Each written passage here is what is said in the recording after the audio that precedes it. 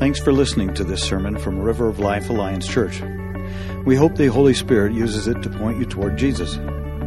If you call River of Life home, we'd encourage you to join a journey group where you can unpack our sermons with a group of people who want to get to know you, who will care for you, read the Bible with you, pray over you, and serve alongside you.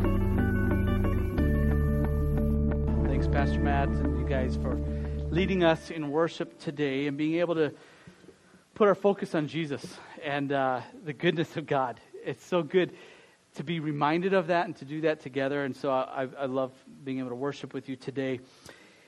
Well, I too drank the Kool-Aid, and it's all over my shirt, and it's berry flavored or whatever flavor this would be. But no, I'm really excited about iConnect and where this is going as a church.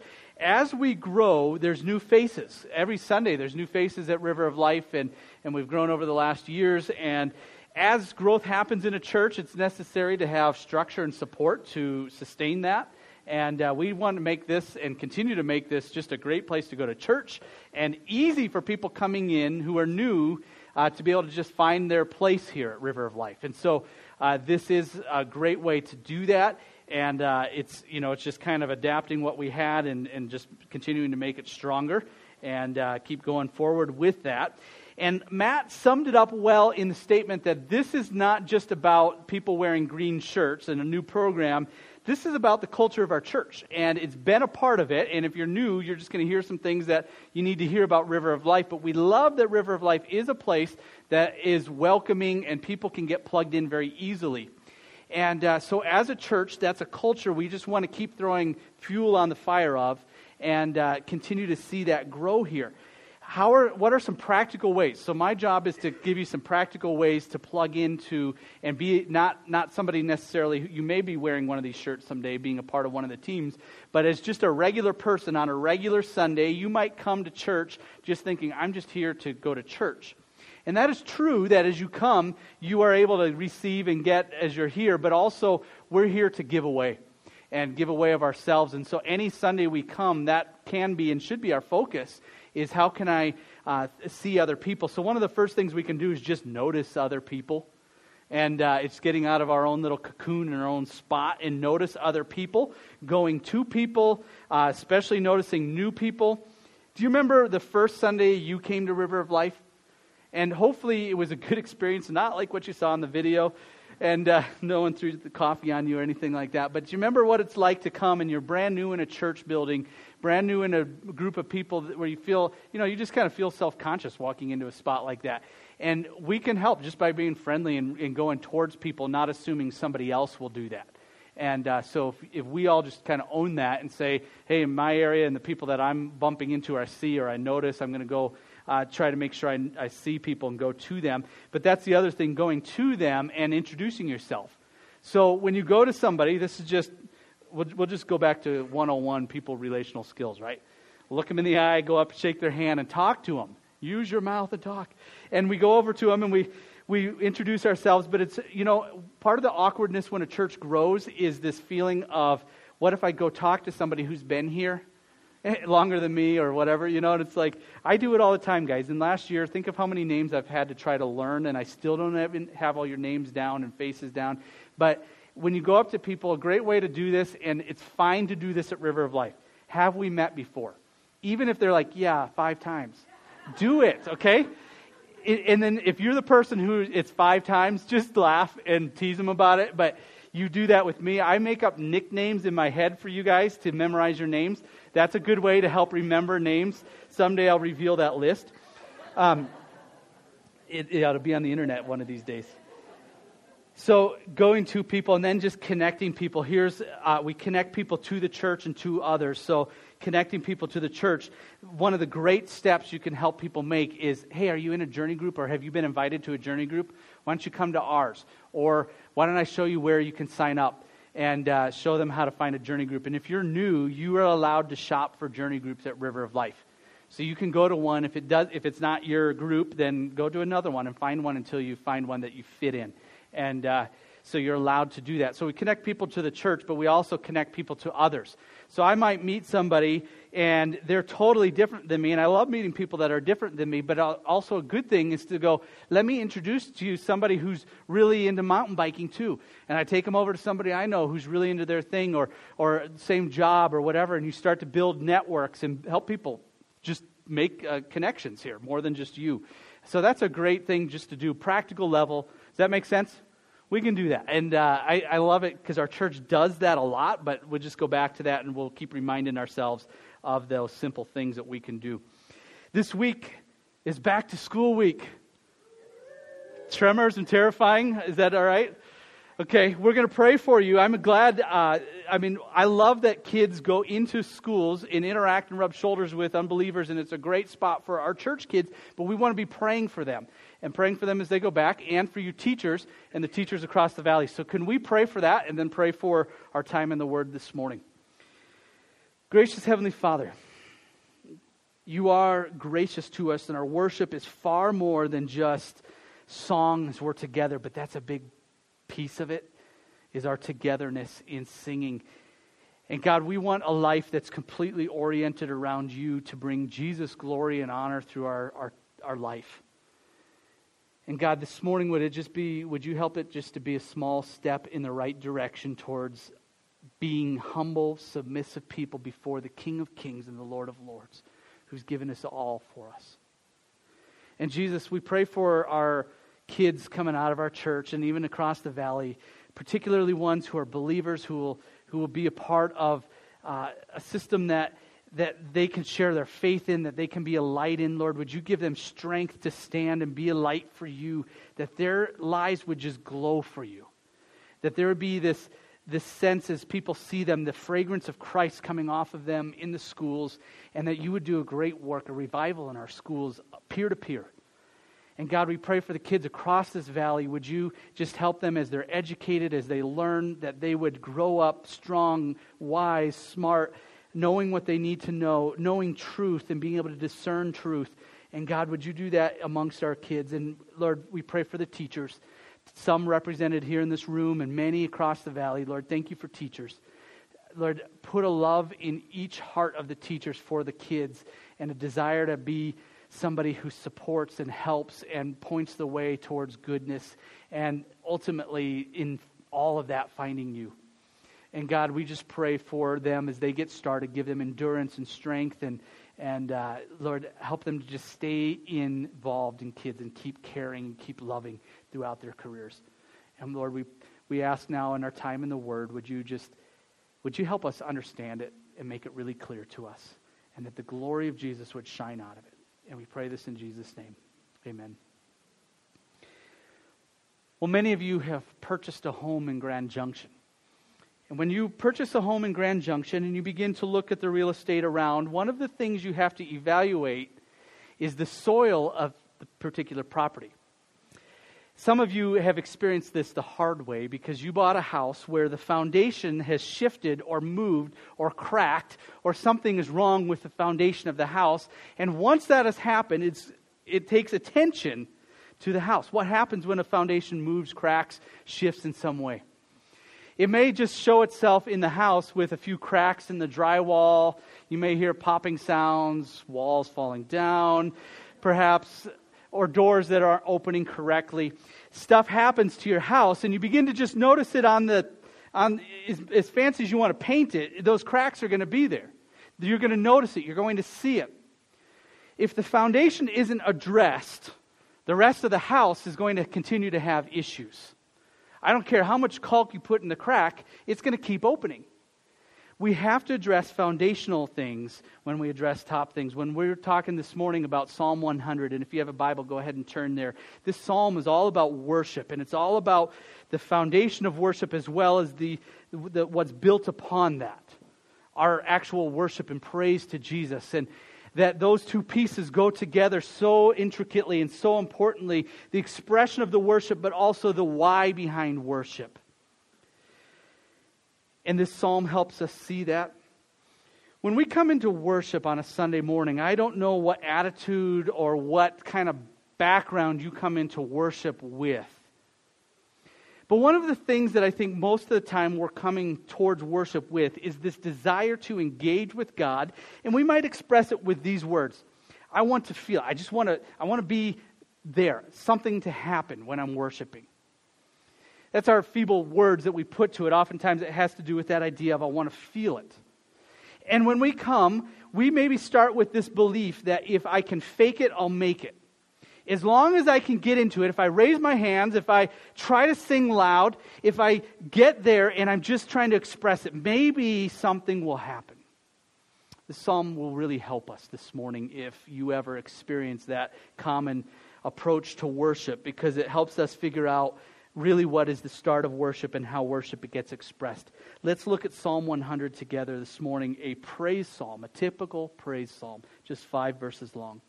This is the word of God. Remember that before I read it. It's His very words to us. Make a joyful noise to the Lord, all the earth.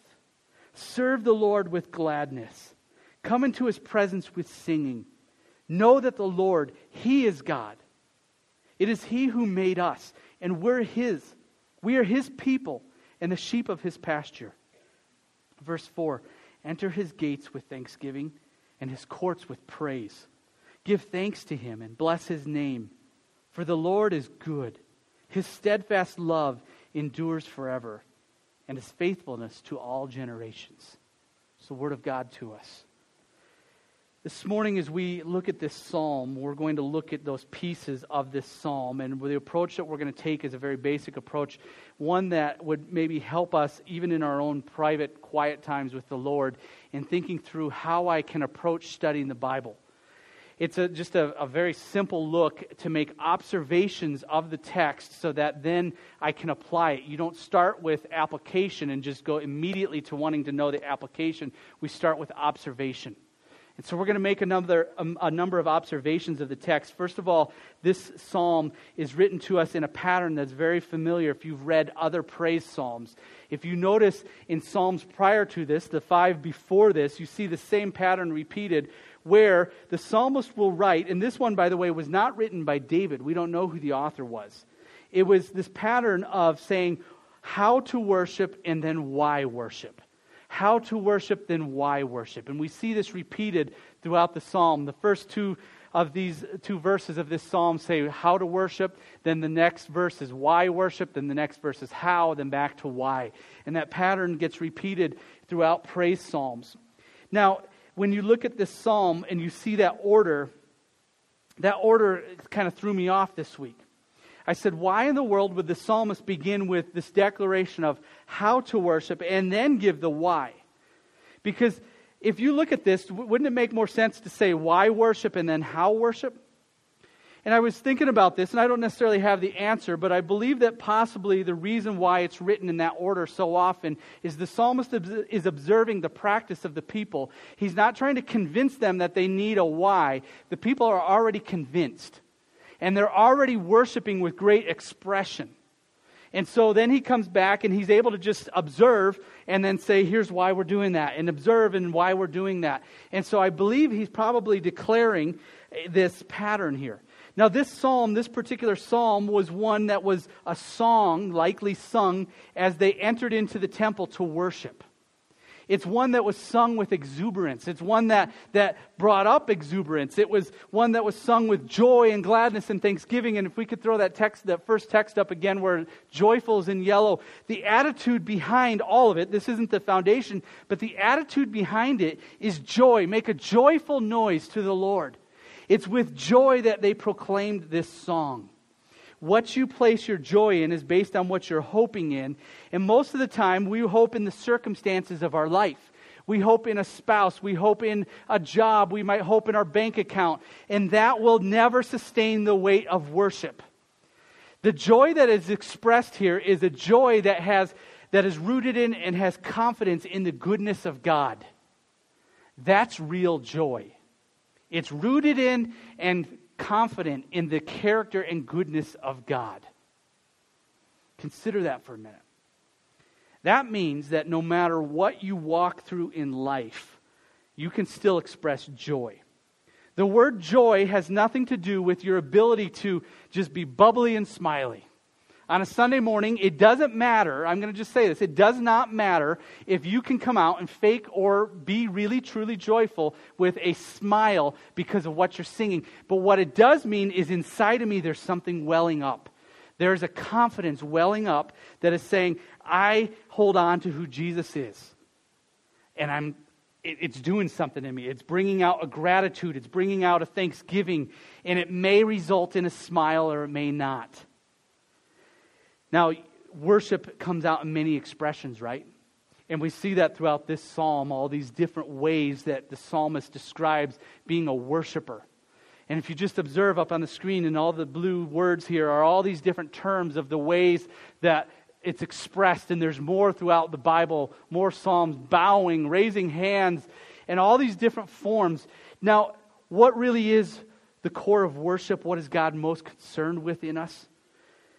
In the book of Isaiah, there's actually a negative way that this is brought out, where the Israelites' worship to God was rejected.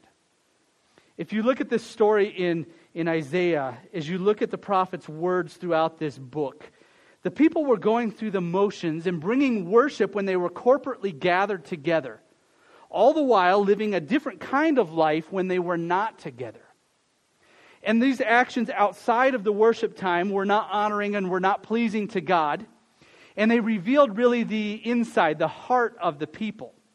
Yeah, they could come together and maybe there was great expression. Maybe they could sing the song with all kinds of gusto. But outside of that setting, their hearts were really revealed. And God said some words through the prophet Isaiah. He said, I'm sick of your sacrifices. Don't bring me any more offerings. I don't want fat from your rams or other animals. I don't want to see the blood from your offerings of bulls and rams and goats.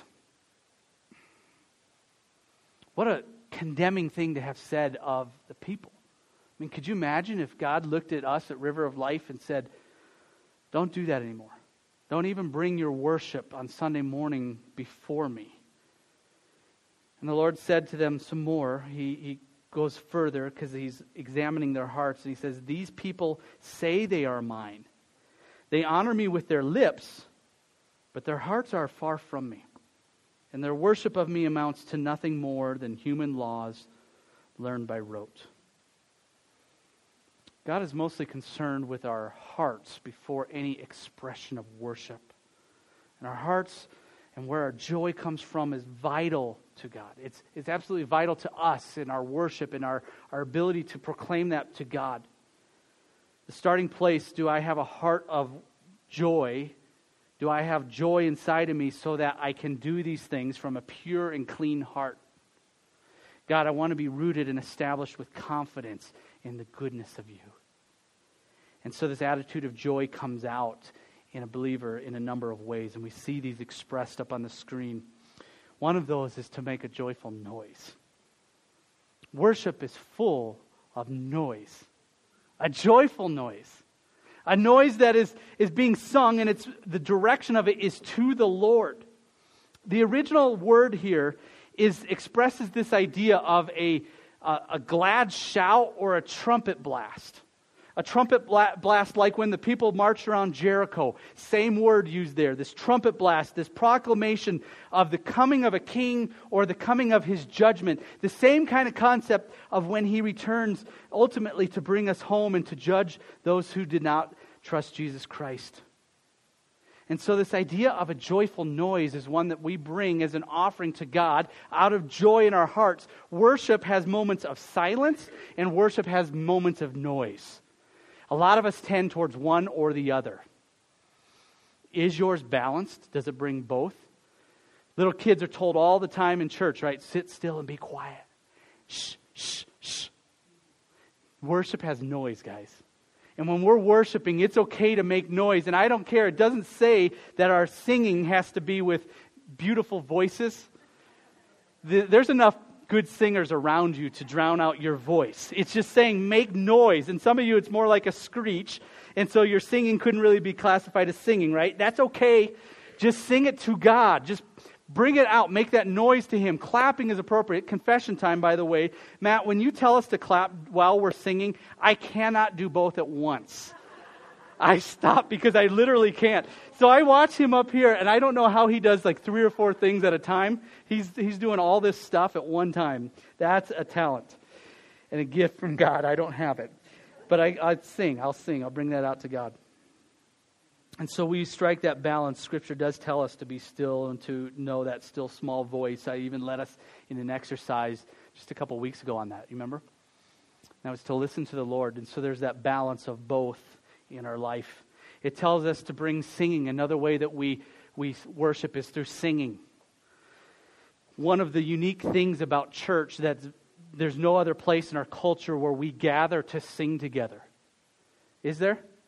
We sing alone. I've driven past some of you in your cars, and I've noticed. And don't put your windows down, because I will record you.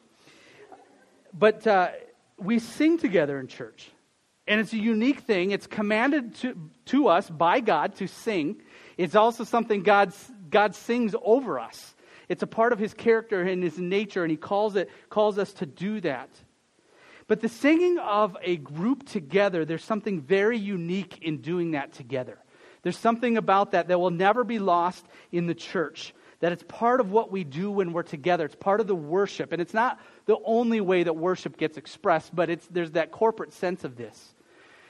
One worship pastor gave 3 reasons why we would sing. And I want you to hear these because they're important.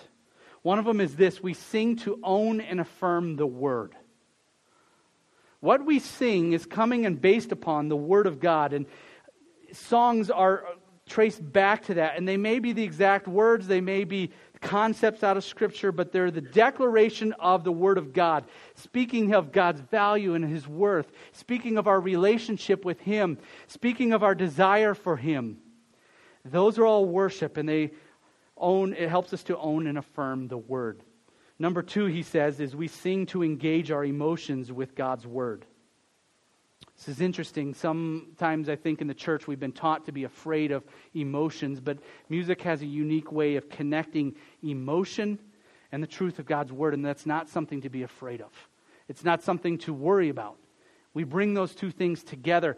Music is a beautiful thing created by God, and it actually gives lift to our words. It gives lift to our expression of what's inside of us.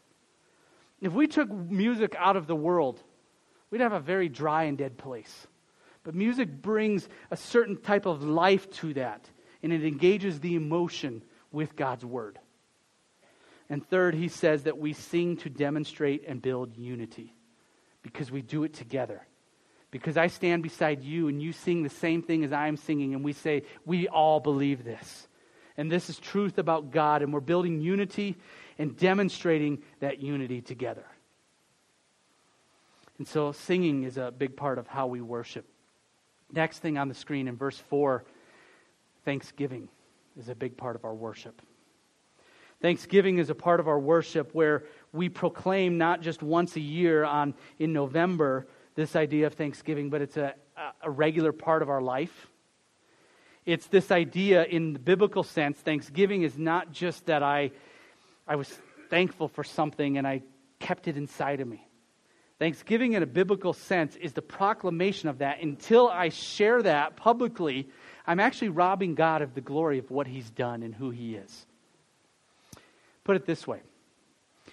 If my wife makes a nice chicken dinner and it's a great dish and a new one that we've never had, and she puts it out on the table on Tuesday night, and we sit down and eat that, and we all enjoy it, and we love it, and we just put it down quickly.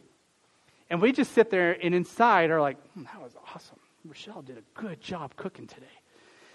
And I never say publicly in front of my children or the family, thank you for making this. This was really good. I've robbed her. And I haven't actually given thanks until it's proclaimed. Thanksgiving is the proclamation of this sense of gratitude in your heart for something. Before first service, I had a chance to talk with Ron Mercer. And if you don't know Ron, a great guy, but he had an emergency surgery back at the beginning of June, on the first Sunday of June. Sunday morning, he wasn't feeling well before church, and they ended up taking him in. And they found out he had bleeding on his brain, and he was literally within hours of death if he had not gotten in there. Just because he had a headache, he was wise enough, the way the headache was feeling, it was different. He went in. And the surgeons were able to fix that hemorrhaging and put things back together. But here's the thing about Ron. When you go up and talk to him about that, when I said, "How you doing, Ron?" you can't believe how quickly he turned it to thanksgiving. He was talking about God before that sentence had even left my question had even left my mouth. God is so good. God healed me. God did this. God put all these pieces in place. And he told me that in the ER, or sorry, not in the ER, but in the ICU where he was, he goes, "I don't think anybody could have been in there and not known that God was good to me." His life, he talks about, is owed to God. God spared his life. And he's so thankful about that. That's the proclamation. He completed Thanksgiving. He vocalizes it. Even when you have small things, vocalize it. Give thanks to God. There's room to give thanks to God. I want to know what God's doing in your life. Come talk to me. We may want you to share that story with the church. We share stories to give thanks to God. It puts Him on display. So Thanksgiving. And we see in here, Thanksgiving is again repeated later in verse 4. And when we see two words, praise and bless, these two words that kind of reiterate the same concepts that we've already talked about. But praise is just that idea of a joyful thanking and adoring of God. I'm just adoring Him. I'm bringing out a celebration of His goodness and His grace to me. That idea of blessing is this idea of not that He needs it, but I'm giving Him blessing. In other words, I'm strengthening His name. I'm proclaiming who He is. I bless Him. And so we see in this passage these things show up as how to worship. We could call that the house up above. And then part of the house is what results out of our worship, which is going to be some acts, some joyful acts that come out of us. One of those is serving the Lord. And I think there's another slide that will show a different color for that. Serve the Lord with gladness. We serve Him with gladness. To serve the Lord means this. It's simply to say, I am your servant. So a servant looks at their master and says, you are in charge, you own me, and I am at your beck and call. I come under you. And so when I serve God, I want to glorify Him by being at His disposal for His will. I lower myself. I bring myself down under Him. Many times when we read that word, serve the Lord, we think, oh, okay, then I need to sign up for something in the four walls of the church. But this concept that's declared in here does incorporate that, but it's so much larger than that. It's saying about the orientation of your life. The orientation of your life, is it being lived for yourself or the glory of God? And I bring myself down underneath God, and I will serve Him, and I will do according to what He wants me to do in life.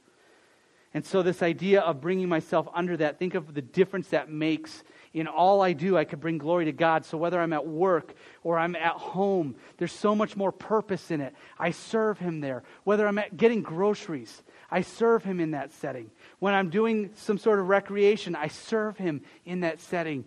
God, I want you first. I serve you, I honor you, and I glorify you. That's not to the neglect of service in the corporate setting of what we can do together. But it's saying I serve Him. And the other joyful act is actually that coming and entering, coming towards God, even in the sense of coming together towards God. Entering His courts, coming into His presence. We do it with singing, we do it with thanksgiving, and all these other forms of worship. It's this action coming towards God. For what we can give, not what we can get. Now, there's something else in this that we haven't looked at yet. Verses 3 and 4. Sorry, 3. Where am I looking here? Verses 3 and 5 talk about something else. It's the foundational pieces. Notice how verse 3 says this. Know that the Lord, He is God. Know that He is God. This is the foundation. What we need to know is based, and our worship is based on the character of God. That's the foundational piece. You have to know the person or object that you're worshiping before you can actually love it and adore it. In construction, when you begin that project, one of the most painful parts of a construction project is the beginning, because they play in the dirt a long time. laying down the pieces that have to go in under the ground, laying down all the foundation, and putting that all into place. And that foundation always needs to be in good shape. And when the foundation begins to crack, what's standing upon it will show signs of that. So the foundation is so important, and it's described here in some different ways. You notice one of those ways is this, that the Lord is good. The Lord is good. He actually says it twice. We need to know that the Lord is good. I believe at the basis of most of our distrust issues with God, with our faith issues with God, is a questioning of God's goodness. We sing about God's goodness often for a reason. It shows up in song and in praise often for a reason, because we need to be reminded of the goodness of the character of God. Everything about God, everything about our faith hinges on His goodness. And all the things He does for our good, particularly displayed to us in the giving of Jesus to His people. In the giving of Jesus to this world, who died and gave His life up for us. That is His goodness displayed, manifest for us, extended to us. His goodness is displayed to us in other ways too. The food we have to eat, the air we have to breathe, the fact that your heart is beating right now, that's His goodness. And His goodness is going to last. It will continue on.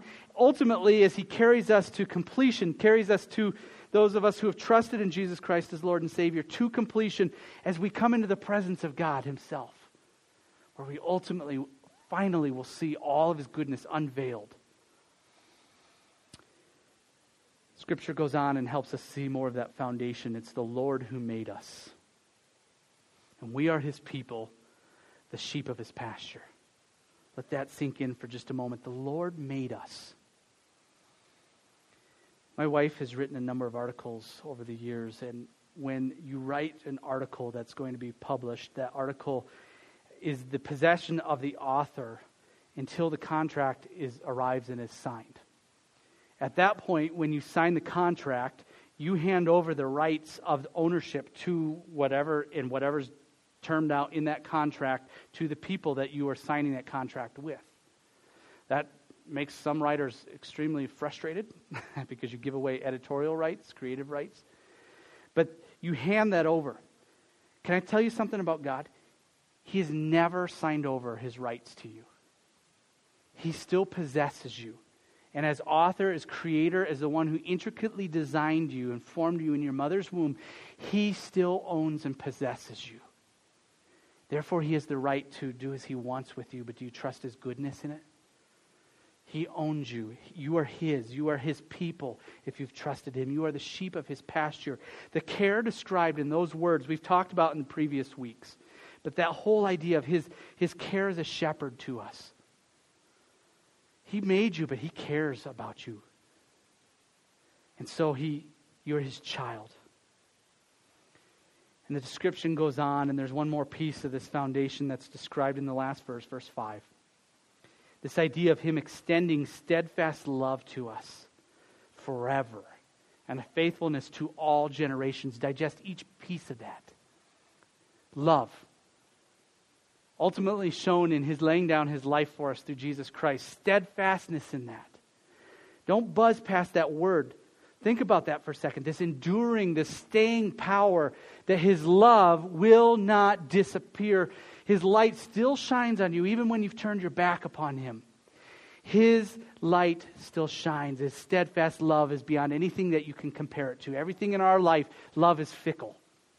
Love between spouses, love between different people, love between humans is not as strong the way this is described. It's an enduring love that never will end and never wavers. It sticks all the way to the end.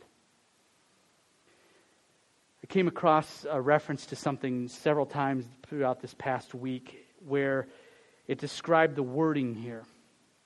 This idea of steadfastness, that this word was used in a different way also, is modified to describe something else, another object. I didn't know this, but this person says that the ancient Israelites enjoyed watching birds, part of nature around them. And he describes one type of bird that when they would approach, they just didn't like this bird because as they would come towards it, this bird would just disappear. It would always run. Even if it was sitting on its eggs or was protecting its young, as you came towards it, as danger came, it was gone. But there was another bird that they adapted the Hebrew word for with this idea of steadfastness. So they took their word for steadfast and they plugged it in and adapted it for the word stork. When you come towards a stork, they describe that as you approached it, it would not leave. It would stay with its young, with its own. That's the same idea of how God is with us.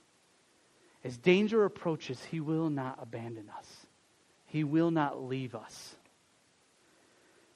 The Lord is faithful to all generations. Thank the Lord that His faithfulness continues throughout generations. This phrase used numerous times in the Old Testament, conveying this idea of a firmness or consistency of God in the way He relates to us. It doesn't change. He's faithful to His new covenant that He has made with us. And all of that flows from this faithfulness. This kindness flows from His faithfulness to us. So as we look at this psalm, we see a foundation that helps us see a why behind worship. Because knowing the character of God leads to joyful worship, which leads to a joyful service of Christ. When I come into worship, I don't come in every Sunday fully prepared, fully ready for it, fully engaged in it. Sometimes I just don't feel it. Worship isn't defined just as the feeling, but I'm just not there. What does the psalm help me see to do? To back up. If I'm not feeling joy in my service, I need to back up and look for joyful worship. But if I'm still not finding it there, I need to back up all the way to find knowing God. Discovering the character of God, which will build off of that, this joy and this ability to joyfully worship and this ability to joyfully serve. That's why sometimes when you come into worship and you begin to sing the songs, even if they're not your songs that you really want, you sing them and you're reminding yourself of who God is. And then the joy begins to emerge. Then the worship begins to emerge of the value and the worth of God. So we sing our last song today. It's called Forever. It's one we've sung before. It's been around a while. I want to throw up, just if you would, Ted, the first screen of that song. Look at these words for a minute. As we sing, we sing remembering the words. I mean, we're not just singing and saying stuff, but give thanks to the Lord. We give thanks to Him, to the Lord, the Master. We say thank you for what you've done in our life. And so our proclamation here is to give thanks to Him, our God and King. Our God, you are above me. My King, I serve you. His love endures forever. We just went over that phrase, but that idea of the forever staying power of God. For He is good. I need to remind myself of that over and over again. He's above all things. He reigns supreme, sovereign over all. His love endures forever. Again, that phrase. So I sing praise. I'll let it out of me. I'll make noise about that. So this morning as we sing, you don't have to fake it till you make it. But would you sing this song to remind yourself as joy begins to well up in you to be able to worship God for exactly who He is. Father, we want to declare our praises to You because You've been so good to us.